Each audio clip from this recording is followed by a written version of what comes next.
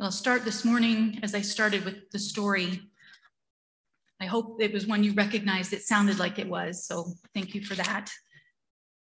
But I shaped it a little bit for the times of separation and community renewal, fear and hope, distrust and vision for a more loving world. And in stories, at least a quick and simple resolution of conflict and change are possible. Real life is more complicated. This last year and a half has shown us that many things we thought we knew to be one way were maybe not so clear. Truth, health, movement, voting, walking into a store. Our way of being in the world has shifted as much as the last taste of stone soup changed from the first taste. I think that's why, as I was rereading Adrienne Maree Brown's book, Emergent Strategy, that this time one phrase, it's not even a full sentence, one phrase caught my eye and then stayed with me because I wanted to know what it meant. I think it's even in the introduction to the book. And as she's writing about shifting values of economic systems, one phrase, from gold to collard greens. What did that mean? What did that mean? She didn't really outline that. It's a great book, I loved it, but that phrase was just there. And so I went down a few rabbit holes, and I would invite you to come with me on those rabbit holes, down in the Warren. Because first I had to think about what gold was. Gold. Gold is gold. An element found in streams, underground. It turns out maybe it wasn't here on the planet at first. It was a cataclysmic event. Supernova spread gold. And then, things shifted around, and it went deep underground, and it went into the streams, and possibly down to the molten core. Nobody's quite sure. There's a theory about that. I love that there's a theory about that. I also found out it's on every continent.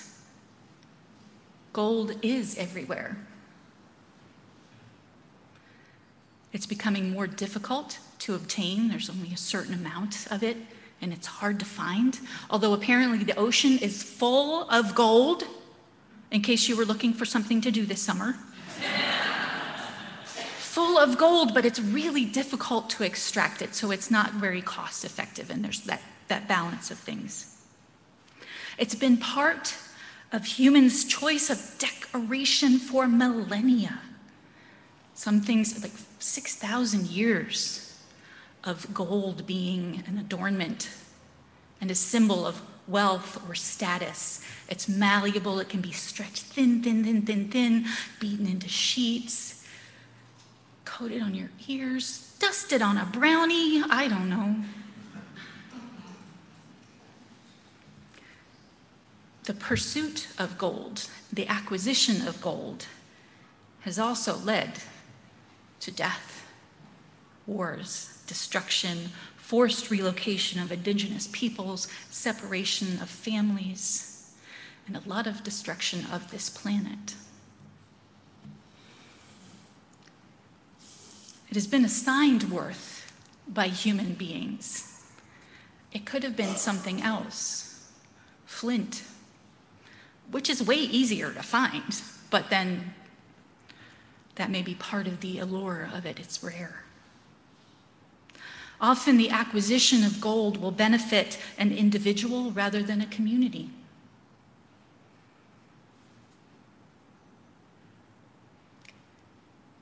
I did a deeper dive. How much is gold worth if we're assigning? In 1999, an ounce of gold reached a high at one point in the year of $326 an ounce. In 2020, it reached a high of $2,000 an ounce. Put that on your brownie.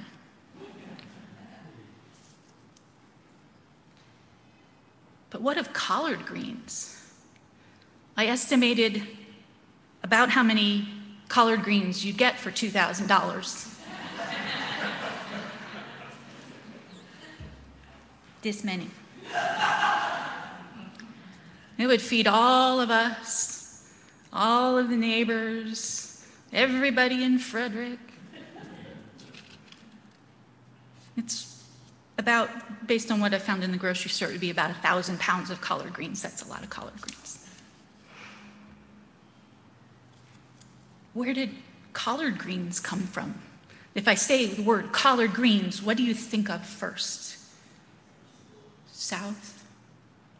Ham hocks? Collard greens are actually a European vegetable, Eurasian. They grow better in that colder climate. But we've really come to associate collard greens with the Deep South and African American culture, the enslaved culture of that particular area. And collard greens are not found all over the world, or at least they weren't at first. They migrated. They traveled with people. So from their first origins in Central, maybe in the European, Eurasian area, traveled with people as they settled in different places, traded with each other.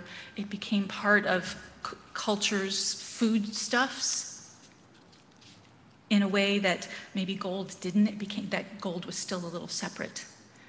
But collard greens became part of national dishes that we still know today.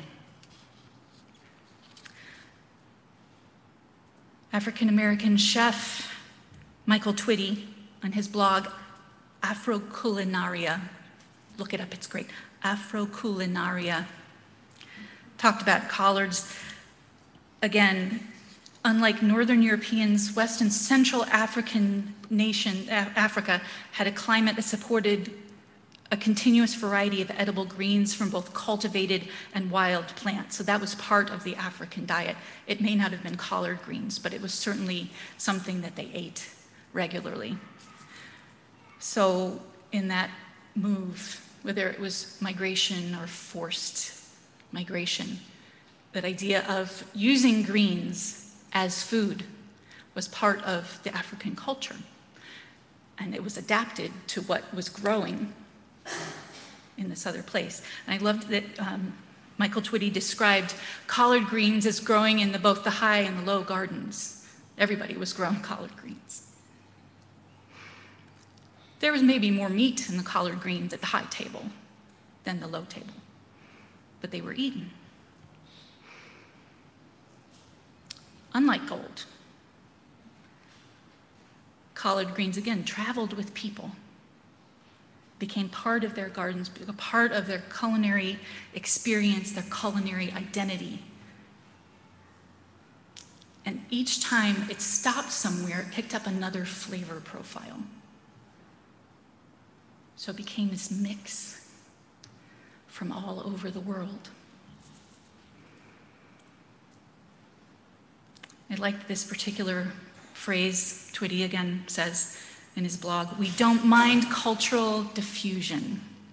That's a natural and important consequence of being human and living in community with other humans. You don't have to be Jewish to eat Levi's rye. You don't have to be colored, as he says, to love collards, but this is the key. Being culturally aware needs to be a value in our society for all of us." Michael Twitty spent a lot of time finding out who he was down at his DNA level and following the food that went with those cultures to know who he was and his connection to those things. So with that little bit of history of gold and of collard greens, let's go back to Adrienne Maree Brown's phrase, "from gold to collard greens." She was writing of an economic shift, but also a cultural shift, a shift from material wealth to relational wealth. Where could we place our values? Shifting from get as much as I can for me and mine to let's have some for all. What resonated with me in this short phrase had to do with relationship and nourishment. Systems built on collard greens imply, to me, working together. Washing those greens twice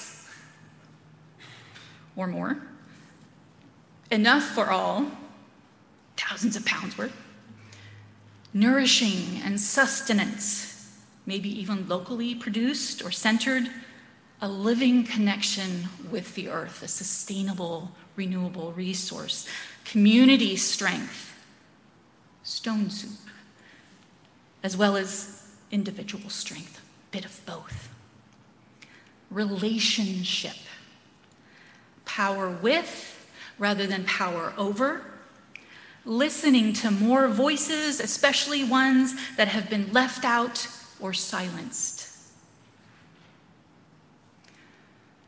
Much of the work of our Unitarian Universalist Association of Congregations over this last year and more has focused on those particular justice issues implied by Brown's shift of values. We have been invited over and over through the report from the Commission on Institutional Change, the outreach and work of You the Vote, the Eighth Principle Project, and the Article 2 Commission that is still ongoing right now, and the business agenda items at this year's General Assembly, the business agenda items at this year's General Assembly, to radically embrace the promise of our faith. Not just the current practice, but the promise of it. This kind of invitation toward change can create anxiety in each one of us, as well as in the system, because the system is made up of each one of us. Will there still be a place for me? Will I recognize anything? What about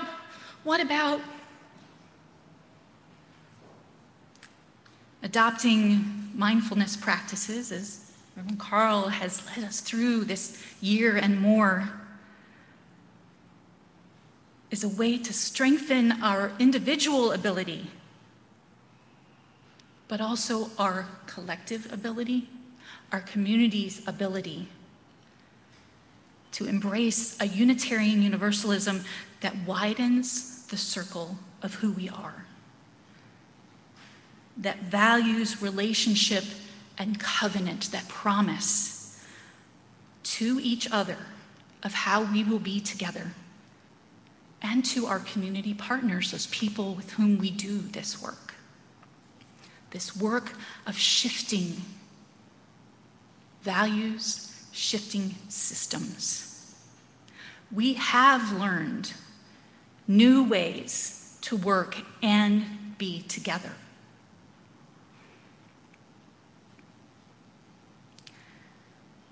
As I close, I want to share a quote again from Michael Twitty. He describes himself as a chef who is Jewish and Black and gay, deeply exploring his own identity and therefore culinary identity in a way that I think speaks to Adrienne Maree Brown's shift from gold to collard greens. Jewish food and Black food crisscross each other throughout history. They are both cuisines where homeland and exile interplay. Ideas and emotions are ingredients. Satire, irony, longing, resistance. And you have to eat the food to extract that meaning. The food of both diasporas depends on memory. One memory is the sweep of the people's journey, and the other is the little bits and pieces of individual lives shaped by ancient paths and patterns. The food is an archive, a keeper of secrets. We are a people of memory. We know who we have been, and we know that there are memories that have been left out. But we are also people of vision who can seek to rectify those mistakes. Perhaps over a nourishing feast, we can create the opportunities needed for this shift from gold to collard greens, from mine to ours, from us versus them to all of us in it together. In the words of the Poor People's Campaign, forward together, not one step